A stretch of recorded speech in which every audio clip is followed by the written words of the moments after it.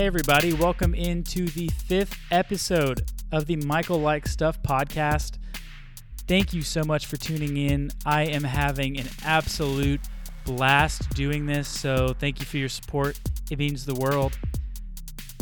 This morning, I got to sit down with one of my best friends, Devin Clark, and we got to talk about a lot of stuff, but predominantly Love is Blind and what is going on with the COVID-19 outbreak, how that is affecting sports, how that is affecting churches, and just how it's affecting our day in and day out life. I hope that you enjoy this fun conversation. If you haven't seen Love is Blind, this is going to be filled with spoilers. And since you're stuck at home now, I hope that you can binge it if you haven't yet, and you can tune into this podcast and know what we're talking about. So thank you so much. Once again, we talk about the COVID-19 outbreak at the end of the pod. So thank you so much for tuning in and hope you enjoy this conversation.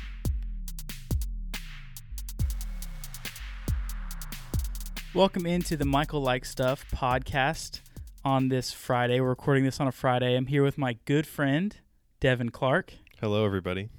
Devin is a close friend, a watcher of television and the NBA, or at least he used to be a watcher of the NBA. Didn't we all?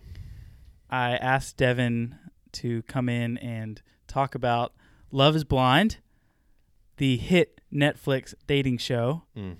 And so good. Also, I asked him to come in and talk about the NBA, which, that's tough. It is tough. I was thinking about this earlier today when, obviously it was a couple of days ago when the NBA announced that they were not going to be playing any games in the foreseeable future. And it's just absurd that I cannot share a conversation or a moment with anyone without coronavirus, COVID-19 being really at the forefront of everything right now. But it's completely changed our plans, even just a podcast we were going to record. Yeah. So, I stopped at the coffee shop on the way over, and I was very mindful of the surfaces that I was touching. Yeah. And I'm holding the door I'm coming out, and I'm holding the door for the guy coming in after me. And I stop it with my foot. The guy says, "Thanks, man," and then proceeds to touch the door handle anyways. I was like... That would probably be me. I was like, I guess that's just a habit. Right. But not a good one at this point. Yeah. Yeah. We're all face touchers. We're all door handle grabbers. It's just kind of the way that we have habitually lived our lives for however long we've been alive. So... Right. Oh, well. Yeah, and that's that's what normal people do. Touch things. Yeah. You're a weirdo if you are concerned about germs all the time. You go to see your therapist if you take that too far. So. Oh boy.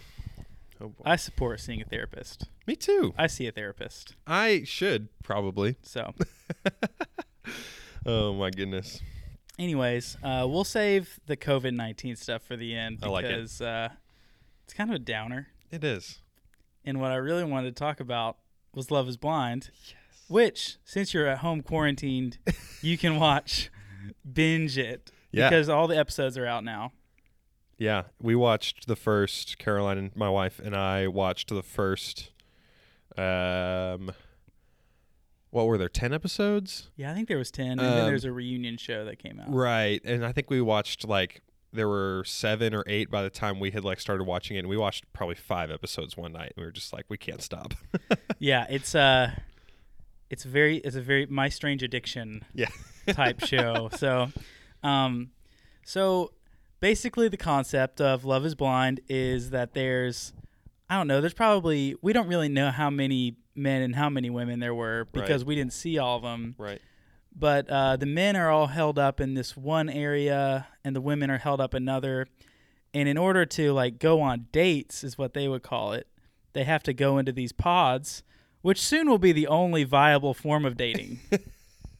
Also the only viable form of quarantine from the coronavirus. Tinder is about to unleash their pods version. But I'm so glad I'm not in the dating game right now. Yeah. So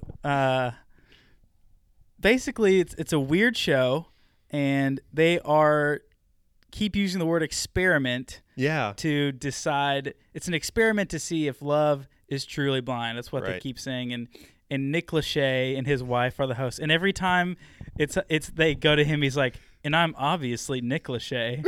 I'm like, you're a D-level We know celebrity. we know who you are, but we're not happy that you're And here. I don't know why you know who he is. I don't know, because he probably hosted another like strange reality show. Yeah, didn't he? I could be wrong. Did he host the Sing Off, which was the a cappella Yeah. singing competition? That sounds right. That was a vibe, that show. Yeah. Oh man. I mean, I got into that. it gave us Pentatonics. So Yeah.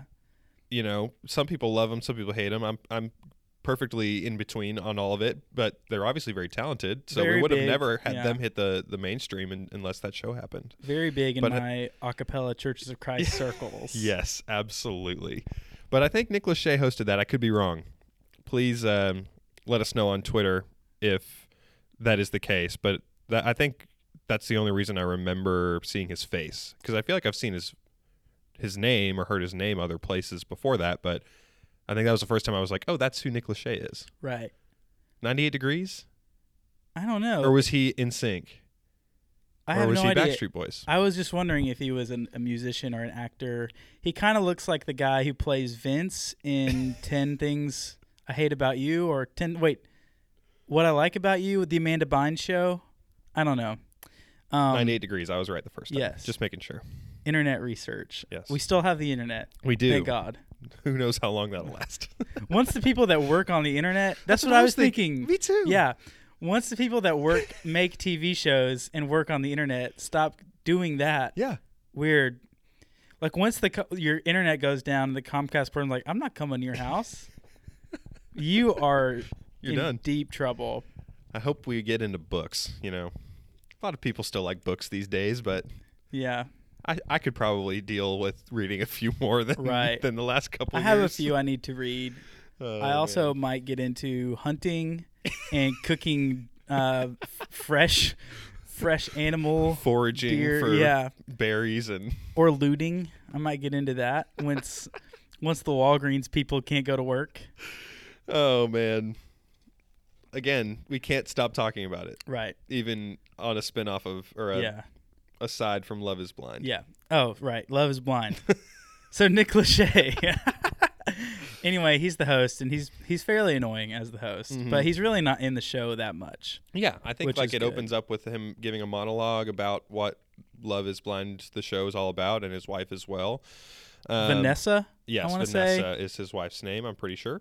And they kind of intro us with them, but then they kind of throw us into the experiment or the viewing experience. And from then on, I don't think they show up maybe for a couple episodes. Like, I think they just kind of bring us right into the lives Yeah. of the dating singles. Yeah. So, Why did you choose to turn the show on? that's a great question. Why do we choose to turn any Netflix show on? That's true. So I remember seeing another Netflix show called The Circle, which I did not view, but I remember seeing the preview for it. You know how Netflix chooses a certain show to kind of promo at the top Yeah. of the screen when you first get to the home screen. And I watched that and I was like, oh, that's interesting, but you know, whatever. And then I thought that Love is Blind was that at first, and then I was like, but wait, this is different from what I remember it being. And so I was like, Caroline, let's just turn it on and see. And she said, okay, I don't really care. So I was like, great. And so turned it on, and it just kind of stuck. I don't recall anyone telling me to, like, you have to watch this show. Because normally I'm just so dumb, but whenever people tell me, like, you have to listen to this music or you have to watch this, I'm just so dumb, and I'm like, I'm not going to do that because you told me to, and it's just annoying, and that's an annoying trait of mine, and I'm sorry if I do that to you. I'm the same way. But- in fact, I'm not even apathetic towards it. I'm like, actually, it sucks, and I haven't watched it. Right. So Right. And so I don't think anyone had even said that. I think it was just like, well, let's just try it out. I'm in a mood where I don't really want to dive into something heavy. Like, we also had recently started watching, oh goodness, what's it called? Chernobyl on HBO, which is a heavy drama and a very intense show. And I was like, I'm not in that mood right now. I need something light and enjoyable. Yeah. And so we turned on this kind of on a whim, and wow, let me tell you, I really enjoyed watching pure it. Television gold. Yes. Is what you stumbled into. Yes. What did you think about the setup? I mean, it's definitely different than any other dating shows that I've seen. Why do you think it was enthralling to you? I think because the reality of these reality shows is not truly reality most times. And I think we all know that to some extent.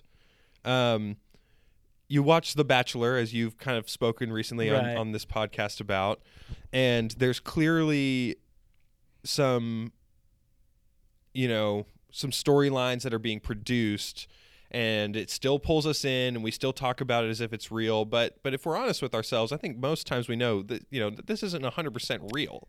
Right. I think sometimes the participants can convince themselves that it's real, and that's I think when it gets really entertaining, right? Because they buy in. Yes. But there was something about Love Is Blind that felt, at least at first, very organic. Because of like the true fact that you actually really couldn't see the person in front of you. And so you did have to make some kind of connection that was not based on the presence of another person right in front of you that you can kind of see facial expressions, you can read certain things about them. Instead, it was a more like, hey, I actually kind of need to get to know you. And there are also, yes, technically there were people dating multiple people, as is similar in something like The Bachelor or Bachelorette. But it was a lot more privatized. There was one-on-one interactions only. There was never a group interaction. Right. And so it kind of felt like more natural dating in some ways, even though you weren't actually seeing the person. Yeah. So I thought that was interesting. I think this is a new thing that I think is probably only applicable to probably people around our age and younger, like mid-20s and down. Maybe so. I don't know if you were ever in this situation, but I remember there have been multiple girls in my lifetime when I was in, after I got a cell phone, high school, college, where we really didn't talk to this person actually in person. Right. But we had a lot of online interaction. Sure. Or even would text a lot or Snapchat a lot to a person I don't actually ever really talk to. Like, I might see them across the quad, as the college kids say. I might see them across the quad and see, oh, it's that girl that I feel like I know really well. Also, I'm afraid to talk to her in person. Yep, absolutely. I remember even going into college, there was I don't know what it was at the time. It was probably both, but when I was admitted to Lipscomb University, the school of my choice, I was put into, like everyone I think still is these days, a Facebook group, and then also maybe a GroupMe. I can't remember if that was the case. Was GroupMe a thing when we were that age? I think it was kind of like on its front end and gaining some steam. But anyways, somehow some girl, like before we even got there, I was still taking classes at my high school as a senior, and she like, I don't know how. I really hope that I didn't DM her. It's certainly possible, but I don't think that's what happened. Oh. I don't think that's what happened. DM's Devin. Yeah, DM Dev. That's what all my friends call me. No, but somehow we were interacting, and it was like, yeah, I can't wait to like meet you. And it was like really weird. But once we got to school, I remember like meeting her once, and I was like, this is weird. I liked you better as someone I didn't have to face. I like me better when I'm not with you. Ooh. That's not the song, though. That's not the song, but I think that it is very appropriate for Love is Blind. Because I think once we got out of the pod phase of the show, it was very clear that some people were like, I don't like you nearly as much as I did when we were in that And experiment. it's not because these people are ugly. No. They're all good-looking people. Although I wouldn't say that they're all like, you know, hand-selected influencer model level people. Yeah. A few of them could become that, but it's not like They're it was all like this 8s or higher. Sure. You know? But not all 10s. They're not all 10s. Yeah. Which I You know. appreciated. There was a little bit of realism because if all of these influencer model looking people were in the show, if you have some kind of emotional connection, then those doors open up and it's like, yeah, look, we're both beautiful. Yeah. I'm hoping it would have been a lot easier. I'm hoping for season 2 that it's all 4s that think they're 8s or higher because they watch season 1 and they think I could do that. everyone's good looking. Like, I'm not going to risk falling in love with someone I'm not attracted to. Right. But then it's because they also think they're like a very attractive person. And then they all, and by 4s, I'm not just talking like pure looks. Come on. Right. Come on. Have some, you people out there, the aggregators. Don't be sliding in Michael Likes Pod on Twitter's DMs. Yes. I'll do it though. But I do think that would be very funny. Yeah. If everyone's like, oh, everyone on the first season was good looking. I'm good looking. I'm going on this season. Right. And then they because so on the show, they get engaged before they've even seen each other. Right. Within 10 days. That was like the requirement. If Right. you can get through this dating without seeing someone, you're in the, adjacent pods and you're talking through a speaker of some sort, I'm assuming, but you can't see each other. In order to make it to the next phase of the show, you had to propose or accept a proposal from someone in order to then make it out, see the person, and then go to the next phase of the show. Right. Yeah. And so the thing is, when they saw each other, everyone was happy. Yeah. There wasn't a single person. There was one that was like, I didn't know he was white. Which, how did you not know Cameron was white? He is about as white as it gets. He is like white bread, milk toast. I was waiting for the point where we were going to start talking about specific people because I've got some thoughts. Yeah, well, and then there was one girl who was like, I normally date bigger guys. Oh my gosh, we all know who you're talking about. Yeah, if you've and seen the show. so let's just run through the couples. Yeah. So there was Mark and Jessica, Barnett and Amber. Yep. Cameron and Lauren. Yep. Damien and Giannina. Yep. G for short.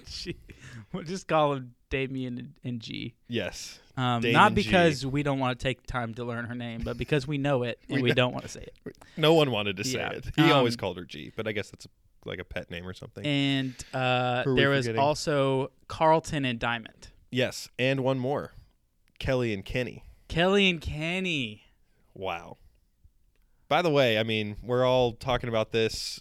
Spoilers are coming. Oh, for sure. I mean, if you hadn't picked up on that so far. All that I do on this podcast is spoil things. Exactly. Don't listen So, to it if you haven't. if you have any interest in watching it. Exactly.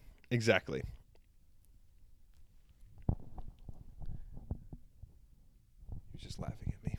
It's okay. We're currently sitting in my office right now, and I saw a coworker look in and just laugh. Isn't it funny? These millennials making podcasts. Yeah, this is. What else would two white mid-20s people be doing? It's like we can't go out and have a good time. Right. Not that we would, anyways. Right, but if we have to be quarantined to ourselves, why not do it in community? This is all that I see myself doing over the next 6 months, and I don't know what I'll be talking about because I want to talk about sports. Anyways, we'll bring that up later. So yeah, Kelly and Kenny.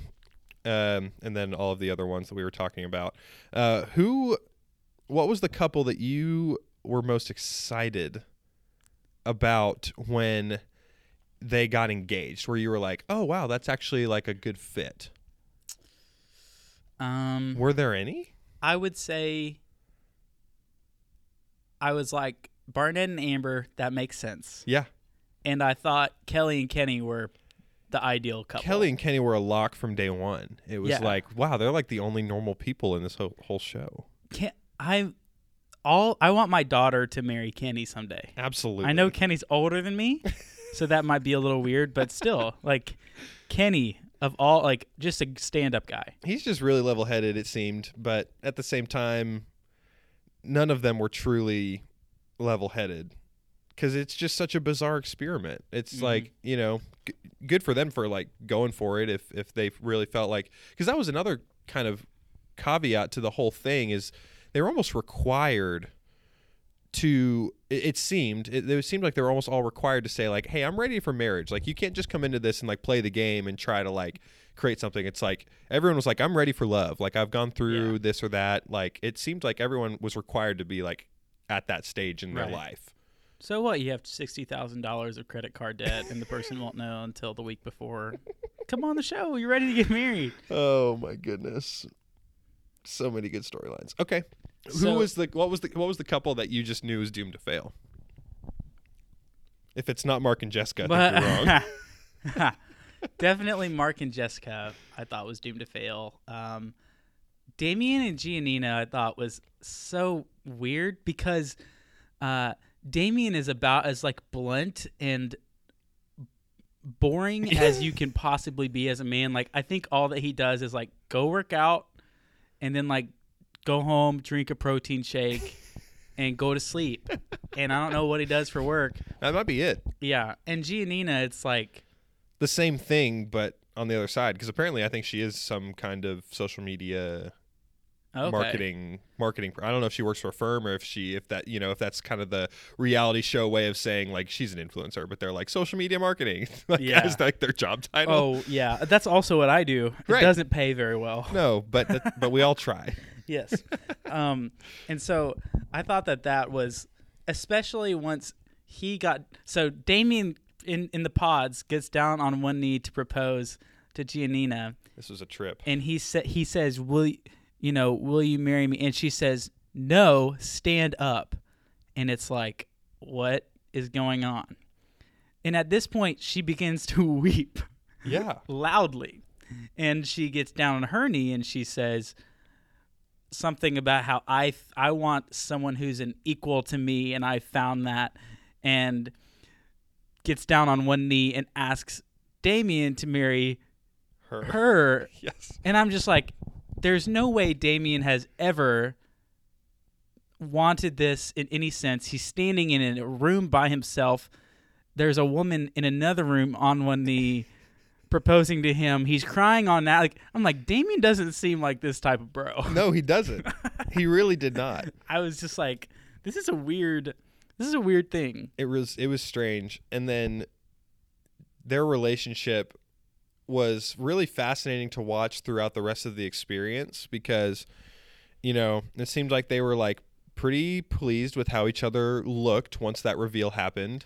Right. A lot of, wow, he's hot. Yeah. And he was like, she's everything that I've ever wanted a girl to look like. And I'm like, really? Like, not that she's not good looking, but it just doesn't seem like they went together. Yeah. It was just like, but I guess that's like the you whole and point. Caroline makes sense. Sure. I'm like, these two people, yeah, they look same like they caliber, go together. About both sixes. Yeah. Is that more offensive to my wife? I'm Caroline's sorry. Probably like she's a at lot. least a level and a half up from you, but yeah, you're not bad looking. I appreciate that. Yeah. That's very kind of you. You have a 10 personality. Wow. That's very nice. And I disagree. But anyways, so Damian then, you know, kind of becomes himself. He gets boring. He gets serious. And then Giannina reveals herself as, like, the worst actress ever. Like, you could totally tell that these were piped in lines and storylines from a producer. And she was just so canned. And it was like, this all felt really real until now. Right. It was really bizarre. Yeah. Giannina, the scene where they have gone to Cancun,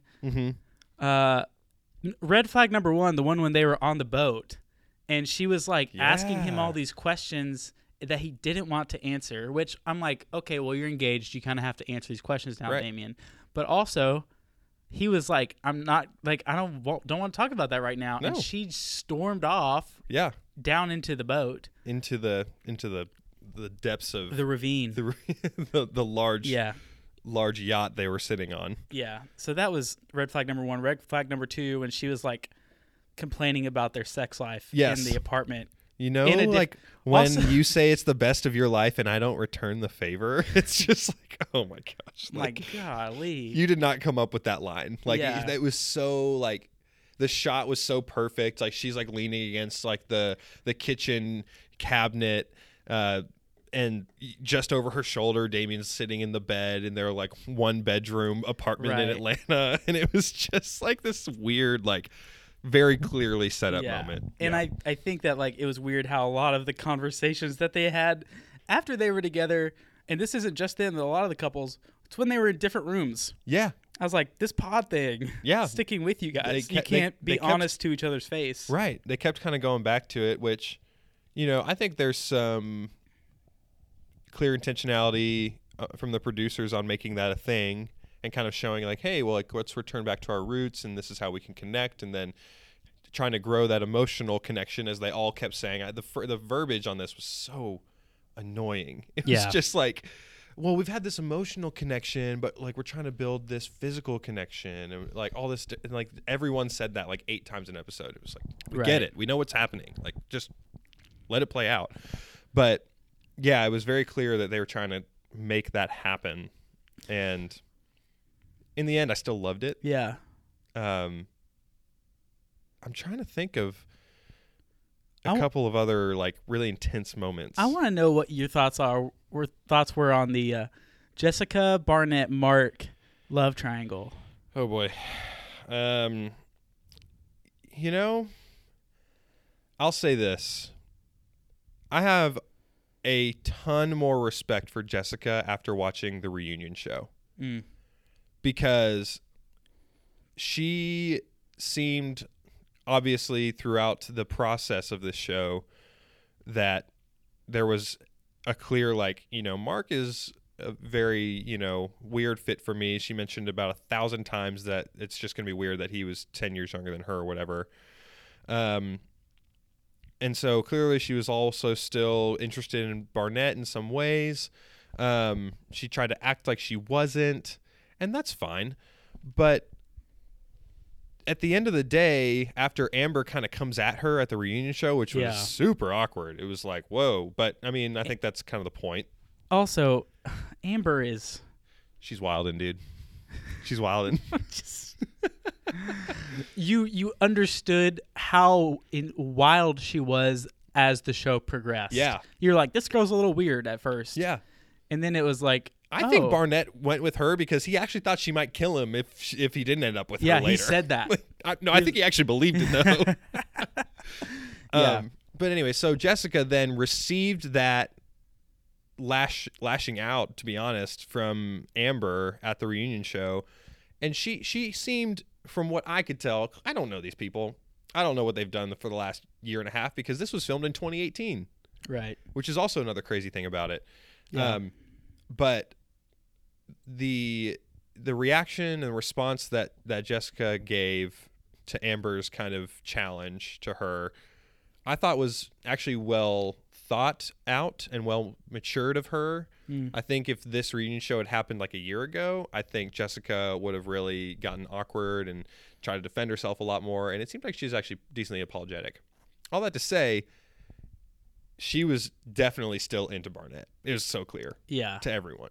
And then when she got drunk, and was that in Cancun or was that once they were back? There were a few times, I think, if we're being honest. But when the real truth came out, where she's drunk and she says to Mark, I think Barnett is effing sexy and hot. And Mark is just like, I'm sleeping on the couch. Which, if you haven't seen last week's SNL episode, on the couch digital short that they did with The Weeknd, like YouTube that right now if you're listening. Good. This is hilarious. So good. So is there any other couples you want to talk about? I think we should touch on Carlton and Diamond really quick. Yes. So for our listeners, Carlton is a guy who is, I think he would identify as bisexual. Sure. I don't want to put that on him. I think he claimed that in the reunion show. Yeah. But basically he didn't tell Diamond until they were engaged in Cancun, which still he had only known her for 2 weeks. So, right. But let's just say it like it was. They were engaged, and she didn't know Right. that he had been with men before. Yeah. I actually thought Diamond handled that about as well as you could. Absolutely. Initially. Yeah. I don't know what Carlton was expecting to happen. Right. I think Carlton was.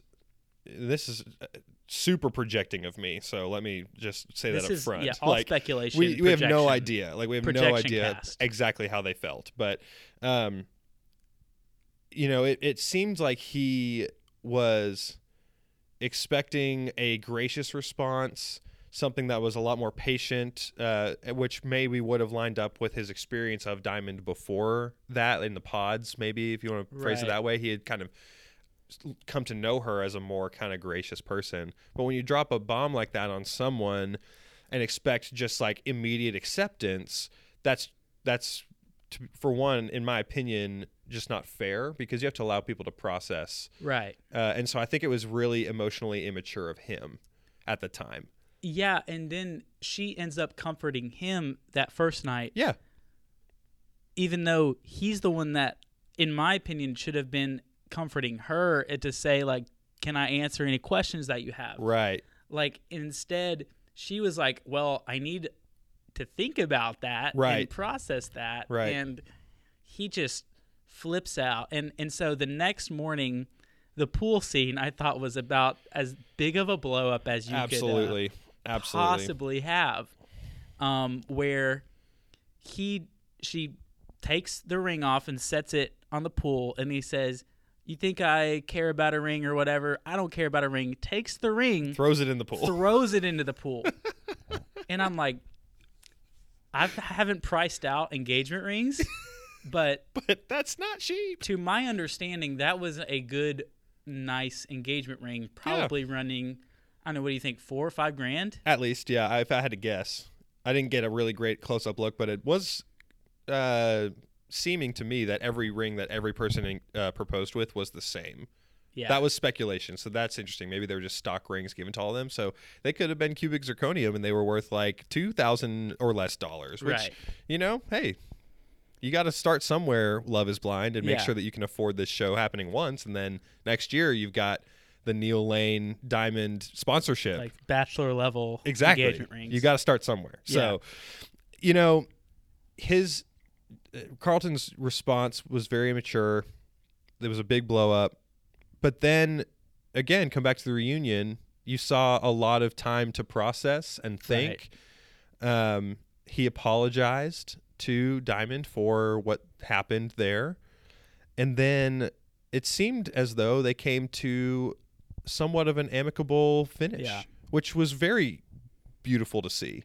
I felt it was a forced amicable finish because he then gets down on one knee with a ring that's allegedly the ring he threw in the pool. Right. But if you're saying all the rings are the same, it could have been any had ring. Another one they gave Absolutely. him. Like, I just don't think you could find it. Like, I don't know how good of a swimmer Carlton is. I know I wouldn't have been able to find it in there. Well, if it was like a resort pool, those don't go like deep. It was probably like a 4-foot deep pool. So he probably could have like found it with his foot and picked it up or something. So I'm not fully discounting that it wasn't the real ring, but it probably wasn't the real ring.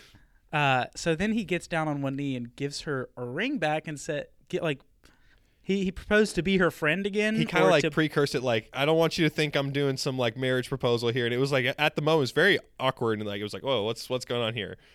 But then, he kind of is like, can we be cool? To me, she looked very uncomfortable. I would be uncomfortable too, even if I was accepting of it though. Because I think at the end of the day, there was a little bit of her that was like, well, that was big of him to at least try. But then he was like, she was like, thanks. And then he's like, no, like, put it on your finger. Yeah, that was weird. And it was like, so now she's going to go home wearing an engagement ring, and then people are going to ask her about it. She's like, actually, this is a forgiveness ring. Yeah, what a weird term. Oh, man. So, yeah. All I have to say, here's my final take on Love is Blind. It was really fun to watch. Apparently, also, there were more couples who got engaged through that process, but they were not as entertaining. Oh. And so we never saw them. Yeah. I don't know if they got engaged but didn't get invited to Cancun, or if they were there but they kind of filmed in waves and were really, really good about cutting people out. Yeah, because you never saw anyone except our guy Rory, who was like the clubhouse bro. Okay, so here's the thing. Here's my concept on Rory. I'm so glad you brought that up. My concept of Rory is that he is a paid relationship coach or therapist, and he was placed amongst them because he just played wingman the whole time. Yeah. He literally we never saw him in a dates. pod. Yeah. But instead he was with three different guys at some point being like, well, like, have you thought about how she's feeling about this? Yeah. And it's just like he's just giving I was like they therapeutic found advice. The one guy with emotional intelligence and just had him talk to the other dudes. Yes, and I don't know if there was a girl on the other side that was similar. Maybe there was, but it seemed like Rory's name came up a couple times as he was talking to Barnett and maybe Mark, maybe Damien. I can't remember, but I genuinely thought that at the time. I was like, this guy's totally just an insurgent relationship therapist. Yeah. So here's the question I want to ask: who, as you watched the show, grew on you the most? Like, as you liked them more as the show went on, and who in the show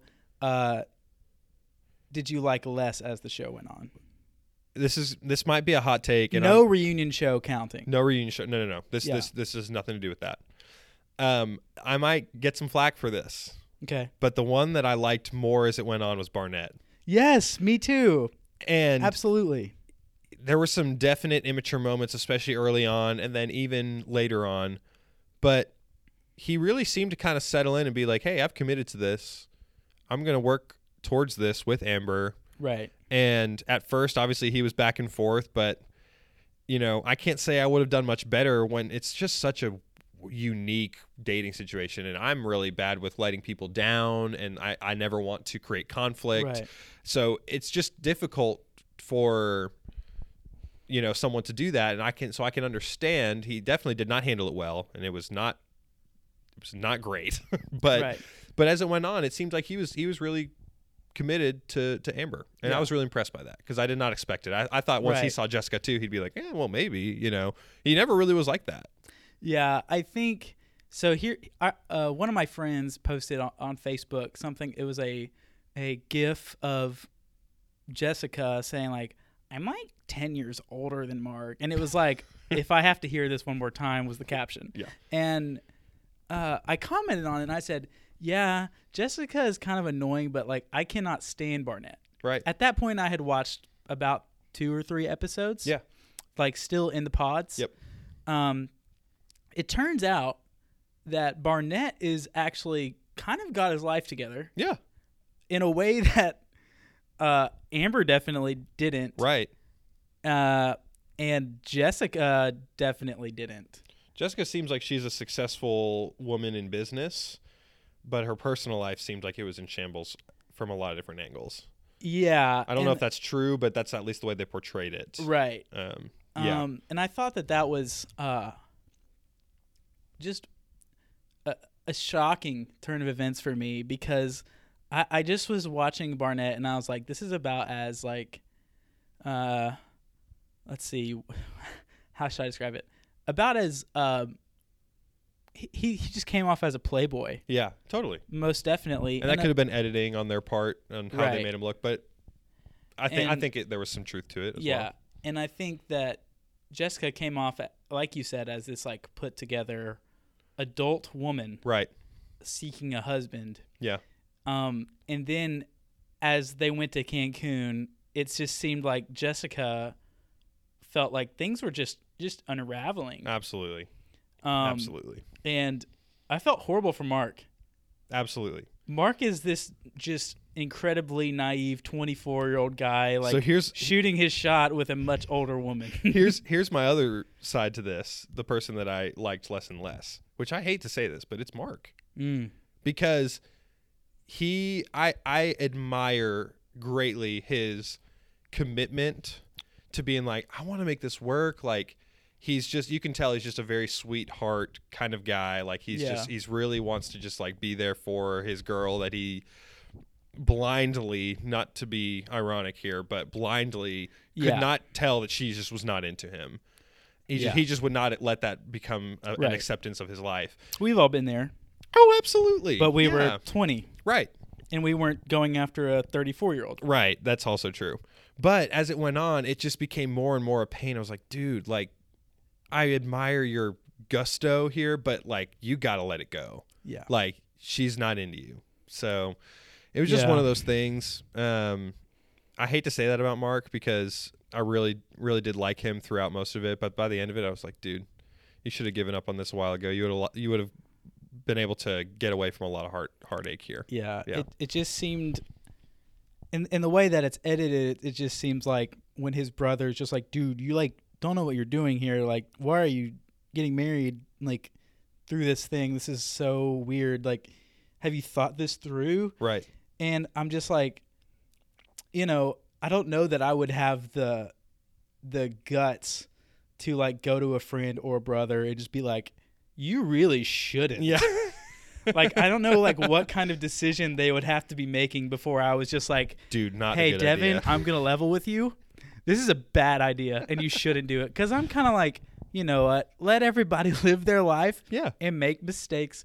But I was like, man, his brother's kind of like, I was just like, just let him do it. Like, he's obviously not going to change his mind. But then like, I'm like, actually, maybe he had a good point. Yeah. Like he's kind of coming through for his brother. And, his brother is kind of, Mark is just like, no, I'm doing this. And I was like, setting yourself up for failure, bro. Yeah, definitely unsure. So the last couple I want to talk about is Kelly and Kenny. Yes. Because it seemed as if they were perfect for each other. Yeah. And they might have been, actually. Yeah. So they get engaged in the pods. They go to Cancun.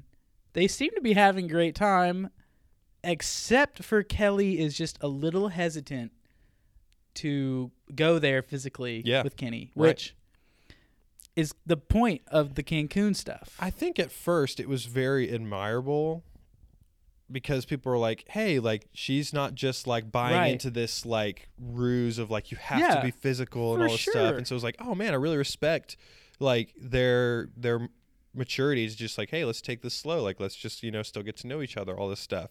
But then it clearly just kept lingering and lingering. And she was just like, I just don't know if I like this guy. Yeah. And so Kenny ends up being sort of, she's like, then says, the things that we all don't like to hear. Right. Which is, I just think he's kind of more of a best friend. Yikes. Which, as someone who, I feel like I've experienced that several times in my life. Yes. It's just not what you want to hear. No. It's also I also think it's a sham. I think that intimacy is not like, like maybe you're not attracted to someone. Right. I also think that people put up mental blocks because it's like, this isn't what is traditionally I have found attractive. Right. Instead of just being like, I don't know, if you just viewed them as like, if you tell yourself, actually, this person is like sexy. Yeah. You're going to think that they're sexy, right. in my opinion. Oh, yeah. That makes sense to me. And I think that she does like the classic, like, I'm just like not like and then she like describes who she normally dates. Right. I'm like, maybe the reason you're still single is because the guys you normally date aren't going to go the distance. Right. I was just like, Kelly, get with the program. Yep. I don't know. Kelly, I loved her. And then I also think her friends had a big impact on her when they were like, so do you like, you just met this guy? Right. On a TV show in a closed windowless room? Right. Which is like, could have been fed to them to ask her, but also is a pretty legitimate question I think a friend would ask. Yeah. It's like, so is this really what's going on? But yeah, I don't know.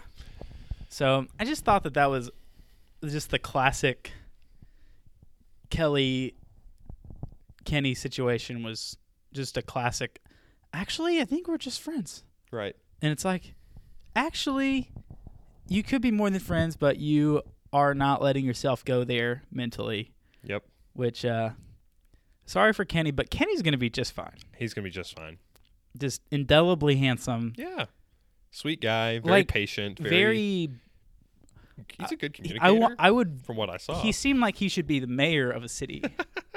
You know, like if he shaved his beard, like he could play like an up and coming mayor on a Netflix show. You know, who's going to run for president or something like that. Like a Beto O'Rourke or something. Yeah. Just like this young, cool guy. Yeah. I got mean, it all together. Like young and cool, but not too cool. Like definitely like, okay, this guy has enough boringness in him that I trust him. Yep. Absolutely. You know, like, but just insanely friendly. And I thought that it was odd the way that they did, like after Kelly said no at the altar, that he's back in like the wine cellar where they're getting ready, and they hadn't done this all season, right? But then they're showing like, or you can hear producers asking him questions, and he's like, "Jimmy, I don't want to talk about that with you right now. Like this is too much. Turn that camera off. Turn that camera off. I'm done with this." Like, and they're like, "Do you think that you and Kelly will still date?" He's like, "I don't want to talk about this with you right now." And I was like, finally, we're seeing like some rational human behavior, right? Of like, I am not like a monkey at the zoo, right? Like I'm a person, and I'm actually experiencing immense heartache right now. Or it was the most monkey-like thing, and they made the whole thing up. Oof. I'm not suggesting that that's true, but I just have to play devil's advocate and say you never know. Yeah. Because I agree with you. I think it seemed like he was finally like, "This is dumb. Like, I'm done with this whole thing." Right. But maybe they wanted the drama. Yeah. So I thought it was bizarre. Yes, it was. So season 2, are you gonna watch it? Absolutely, if there is one. Oh, they couldn't not do it now. I would be shocked if there wasn't, but you never know. Yeah. Sometimes things like that disappoint us. True. Sometimes. I think it's too much of a cash cow at this point. That's probably true as well. To not do. The only thing is like you can't just like mass produce seasons, because they like, if they want to do a reunion show, right, they've got to catch up with these people a year later. Yep. Which I was honestly shocked to see that the people that went through with their marriages at the altar were still married. In the reunion show. Right. I still have serious doubts about Barnett and Amber. I think it looked very strange and uncomfortable. Lauren and Cameron's wedding was the only unique wedding. Like, it felt like an actual wedding. Right. Like, whereas everyone else's was just like, obviously, you know, producers or the show were paying for some of it, and there, you know, reports around that they had to pay, some of the couples had to pay for a lot of it themselves, but it looked like they clearly had a few like individual options. Yeah. And everyone kind of picked very similar stuff. But then you only really saw the reception for Cameron and Lauren, and it was like, oh, look, those are their actual family and their friends. Actual family, actual friends, like dancing in a circle, you know, like it looked like a wedding video. Yeah, it did. You know, and I thought it was nice. I love Cameron and Lauren. Yes, Cameron's super weird and awkward, but good for them. And just a rock. Yes. Cameron is about as rock as it comes. The only slightly creepy, but very, very committed. But in a sweet way. Creepy in a sweet way. Yeah. And if you can balance those two things, yes, that's Cameron. And I thought, you know, there was that one scene when they were like after Cancun before marriage, where Lauren's like, "So, like, you think I can keep my own place when we get married?" And Cameron's like, I would have to think about that. Right. It's like, no. Absolutely not. Cameron's house looked really nice. It was large. He's also a scientist, so he probably makes a lot of money. Yeah. You think they're going to live in Maine, though? I don't know. Do all these people live in Atlanta? Well, I think so. I think that was the casting call was for Atlanta singles. Okay. So at some point they were all living in Atlanta, and so that's what made sense for them to come back to Atlanta all together and be cooped up in a random apartment complex. But yeah. Gotcha. Yeah. You have anything else you want to say about Love is Blind? So much, but for another day. Yeah. For another day. We'll text.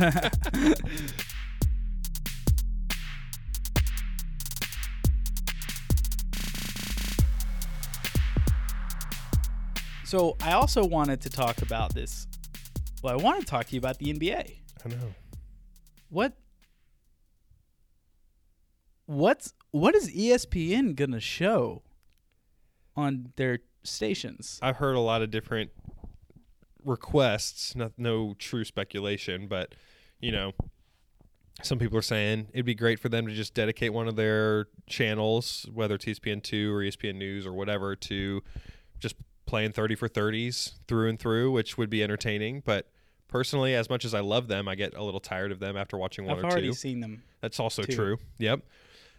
Some people have said replaying great games. Some people are begging them to release the Jordan documentary early. There's like a 10-part Jordan thing that was supposed to air this offseason. Is that right? So yeah, around the finals, I think, is when it was going to come out. Okay. So which that's going to be fun, but that's a Band-Aid. Right. Yeah. I mean, there are just sporting events obviously have pretty much all been canceled at this point. Yeah. Like I was listening to your episode of this podcast on my way here yesterday. You recorded it yesterday, 2 days ago. Wednesday, yeah. And it was already outdated because you're talking about the NCAA tournament, or the SEC tournament. Right. And like just that night, like it was canceled. So right. We're in such a rapidly evolving situation that everything's going to get canceled. Everything pretty much already is canceled, honestly. But if it's not, it will be. Yeah. And ESPN is going to have to respond with some really unique content. Right. And I don't know what that is. What is, in your opinion, let's say 6 weeks from now, mm-hmm. the NBA has tested all their players. They've either already had it mm-hmm. and they're done with it, or they haven't had it yet. Yep. And let's assume in 6 weeks tests are readily available, so they'll be able to know if anyone has it or not. Right. The season typically ends around April 15th. Yep. And they start the first round of the playoffs, mm-hmm. which the first round of the playoffs normally goes till about the 1st of May. Yep. So that's about 6 weeks out, the 1st of May. If you're the NBA, do you decide, you know what, we're going to play these games with no one in the crowd? Do you think they go straight to the playoffs at that time? Do you think they say do they play a certain amount of games to make sure everyone plays the same amount? Because I don't know what the playoff bubble looks like right now, but do you think they say whatever these positions are, we're just going straight to the playoffs?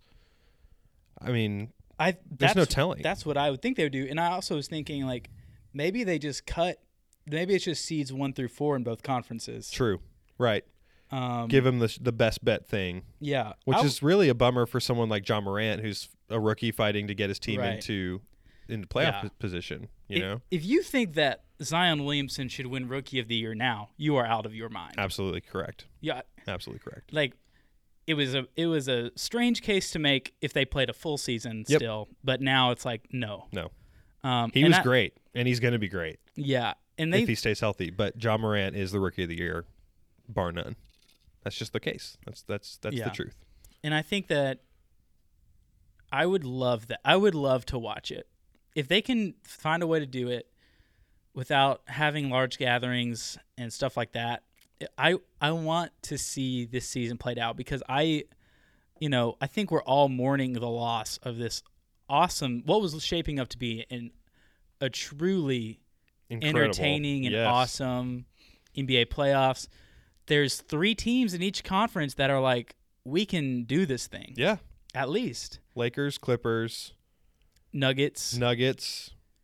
Jazz-ish. Yeah. Rockets were looking pretty hot, but not anymore. And then you've got the Bucks, the Celtics. The Raptors. And the Raptors have been continuously hot. The Sixers. Yeah. And I just, I think it's okay to say it's a sad thing. Yeah. Absolutely. And I don't want to come off as like, I can't believe you want them to play like blah, blah, blah. Like, that's ridiculous. The people's lives are at stake. I'm saying it's sad. Yeah, we're all bummed. And it's a bummer because they just canceled the Masters this morning, or postponed. They postponed the Masters? Yeah. They were going to play potentially with limited people or whatever, but the Masters came out this morning and said we're not doing it. So my thing is like golf seems like one of the sports you can do. Why? Because no one's touching each other. You're touching your stuff, Right. and your caddy's touching your stuff. Right. And it would have been fascinating to see a golf event with no fans because it's kind of the pure form of golf. Right. It's the less exciting form for television, but it would have been very interesting to watch. But yeah, I mean, everyone's just really sad, and obviously myself included. But it's very clear that social distancing is the phrase that everyone is using to say this is the best course of action for this not to spread any further. Do you have a good grasp on what social distancing actually means? Because I hadn't heard it used at all till 3 days ago. Right. And everyone just assumes everyone knows what that means. Right. Does that mean no handshakes, or does that mean everyone, the way you interact now is through Skype?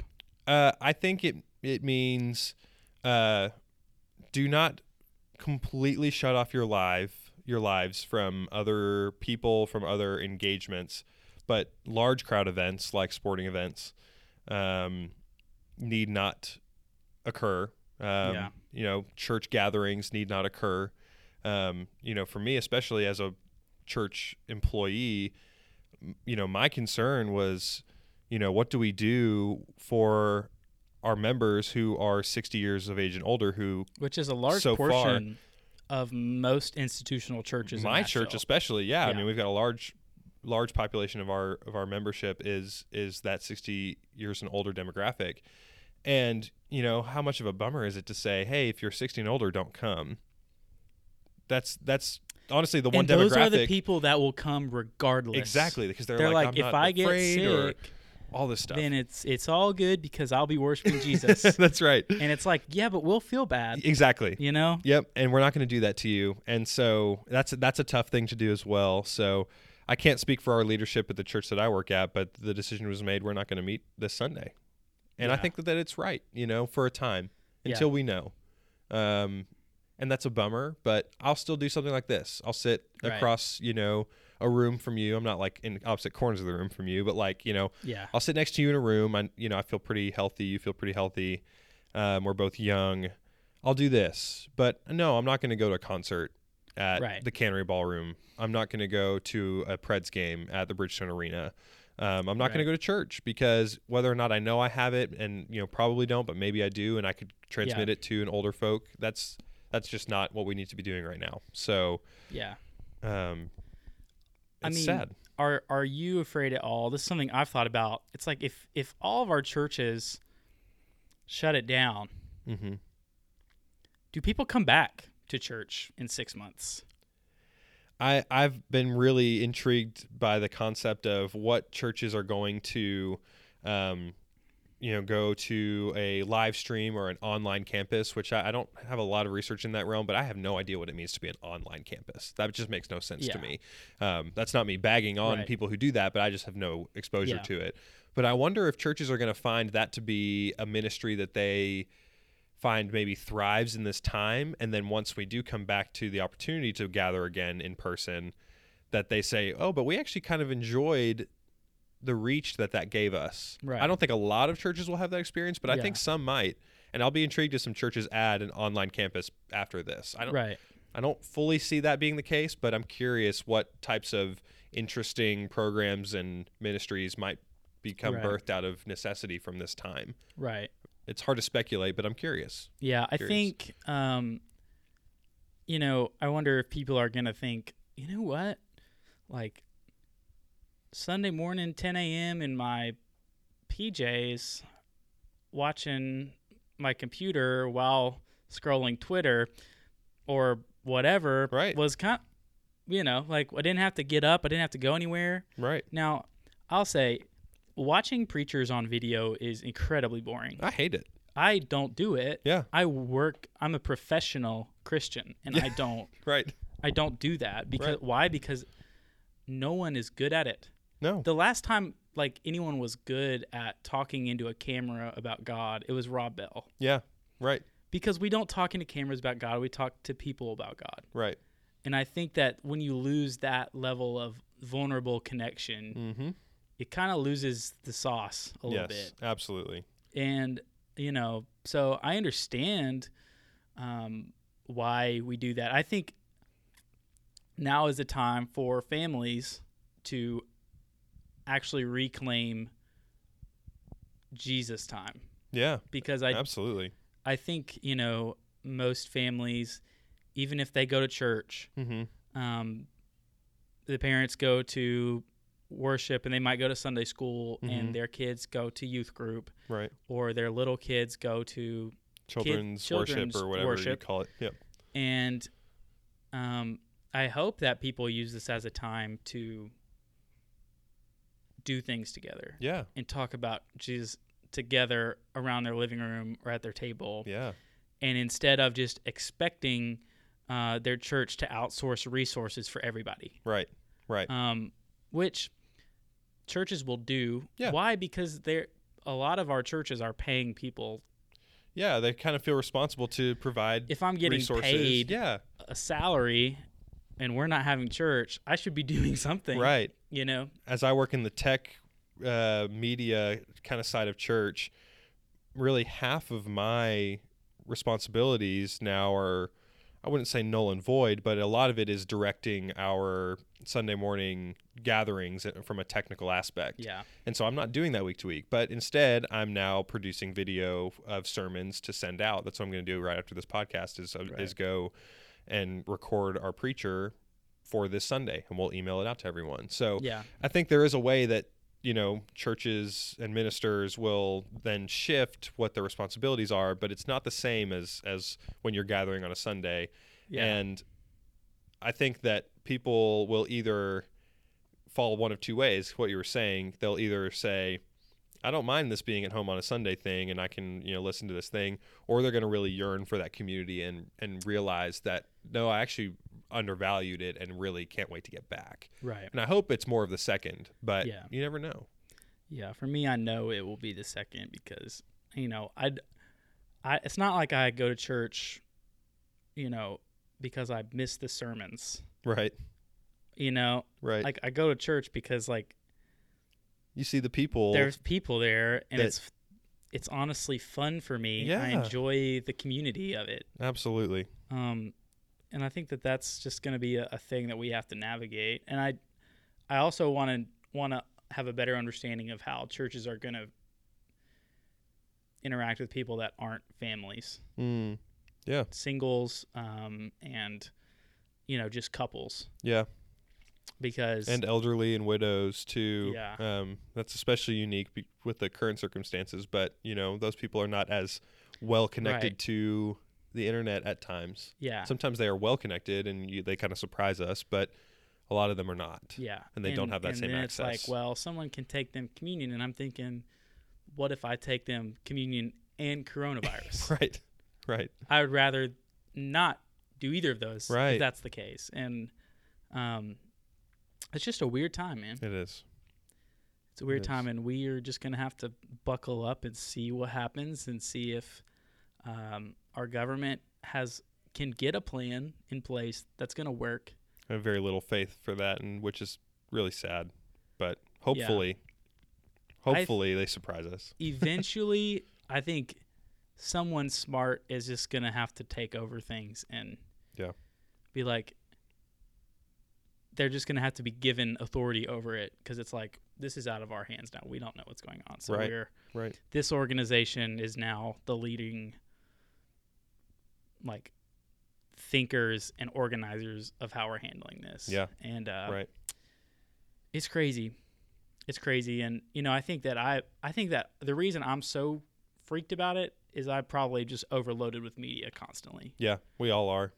The last time something similar-ish to this in my head was swine flu, H1N1, I think is that virus.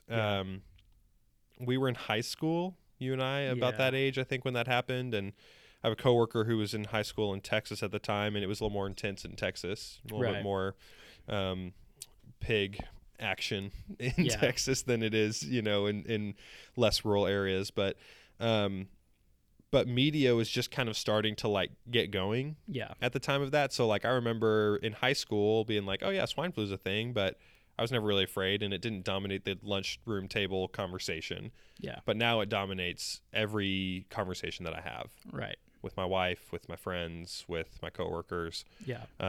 It's always a big point of what we're talking about. Right. So I'm really interested to see how media is shaping this. And I'm not talking about media as in the narratives that are being told. I mean, that's obviously very interesting too.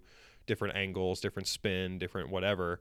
But just the general level of exposure is just way higher than it ever has been for something like this. And it's really affecting our people mentally, emotionally. So I hope interesting. I hope, though, it does cause us a lot more just mental anxiety. I am hopeful that our overexposure will cause us to be more ready to limit its effects. Yeah. Because it will be at the front of our mind, and we won't just be like going Careless. around high-fiving and stuff like that. Absolutely. So, yeah. Yeah. Anything else you want to talk about? No, it's such a bummer to kind of feel like we're ending on like, well, this is where we're at, and it sucks, but there is hope. Yeah. In our Lord. Amen. Jesus. Amen to that. That's what they tell me. I'm excited. That's what they say. I'm into that. I'm in for hope. I'm in for hope too, and I think that there's space for hope. I'm a little tired of seeing social media posts about shaming people who are fearful. It's what's the deal with that? There's a lot of other. I'm in like a church technology group, and it seems like sometimes people share their like designs for their next sermon series or something, and people are sharing banners about like, turning COVID-19, like changing the graphic of like those words into covered, and like you're covered by Jesus. And it's just a lot of these things where people are trying to be like, why be fearful when we have Jesus? It's like, no, fear is a normal response. Yeah. Let's normalize that and say, okay, this is a scary thing. Yeah. Let's be smart about it. Right. We don't have to overreact and be hysteric, but we don't have to give it no credence at all. Right. Fear is normal. Right. And let's acknowledge it. Yeah.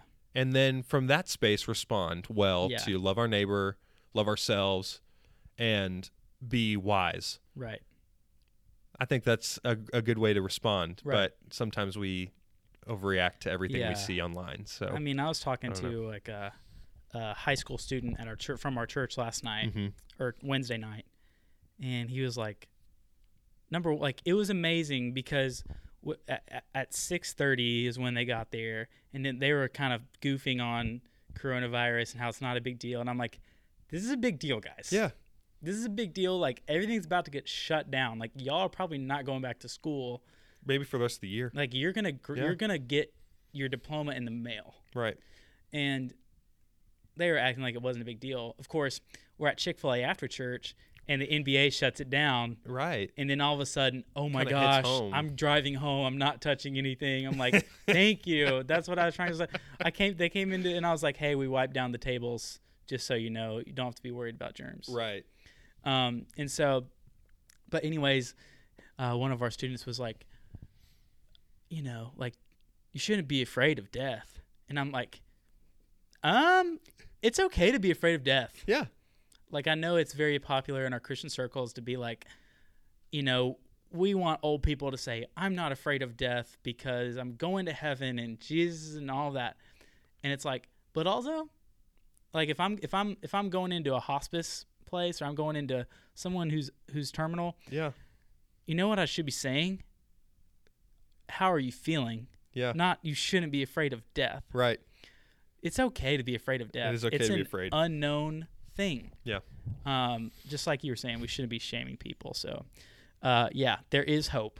But there is, yeah, absolutely. And I'm confident that this time will pass, and we will look back at this as a bizarre, insane time, and I'm interested to see how culture changes. Absolutely. Yeah. This will be one of those moments where we look back and say, remember when coronavirus hit?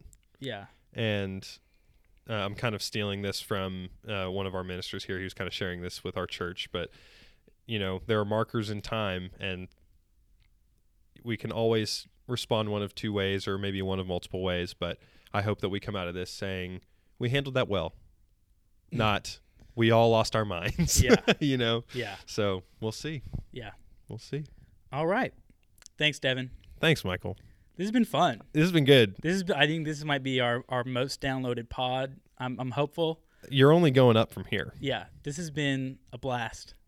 Next time, here's my request. Okay. If I'm invited back onto Michael Likes Stuff, Yeah. I want to talk about hopefully normalized culture that's not completely terrified of coronavirus, but I want to talk about food Okay. in Nashville specifically. Yeah, because I saw Caroline's Instagram story, and y'all went to a restaurant maybe last week or 2 weeks ago, and there was also a bar, and I was like, that, whatever place that is, that looks awesome. And I've been meaning to ask you about it. Yes. Well, I want to talk food. I want to actually talk NBA, and I think we'll have some other good conversations in the future. For sure, dude. Yes. Thanks, man. Love it.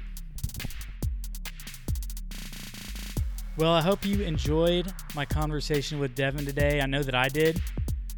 Thank you for tuning in. If you want to get more involved with the pod, you can follow us on Twitter at Michael Likes Pod. Always retweeting and sharing stuff that I enjoy, that I think is fun. And also, you can subscribe on Apple Podcasts now. That's a big deal. We're on Apple Podcasts, folks. So go ahead and subscribe. Give us a 5-star review, because I want as many people to be able to enjoy this podcast as possible. Thank you so, so much for tuning in today. Stay safe. Don't go out. If you don't have to, don't be infecting people or be the infected person. So thank you so much. Stay clear. Stay healthy. I love you. Thank you so much for tuning in today.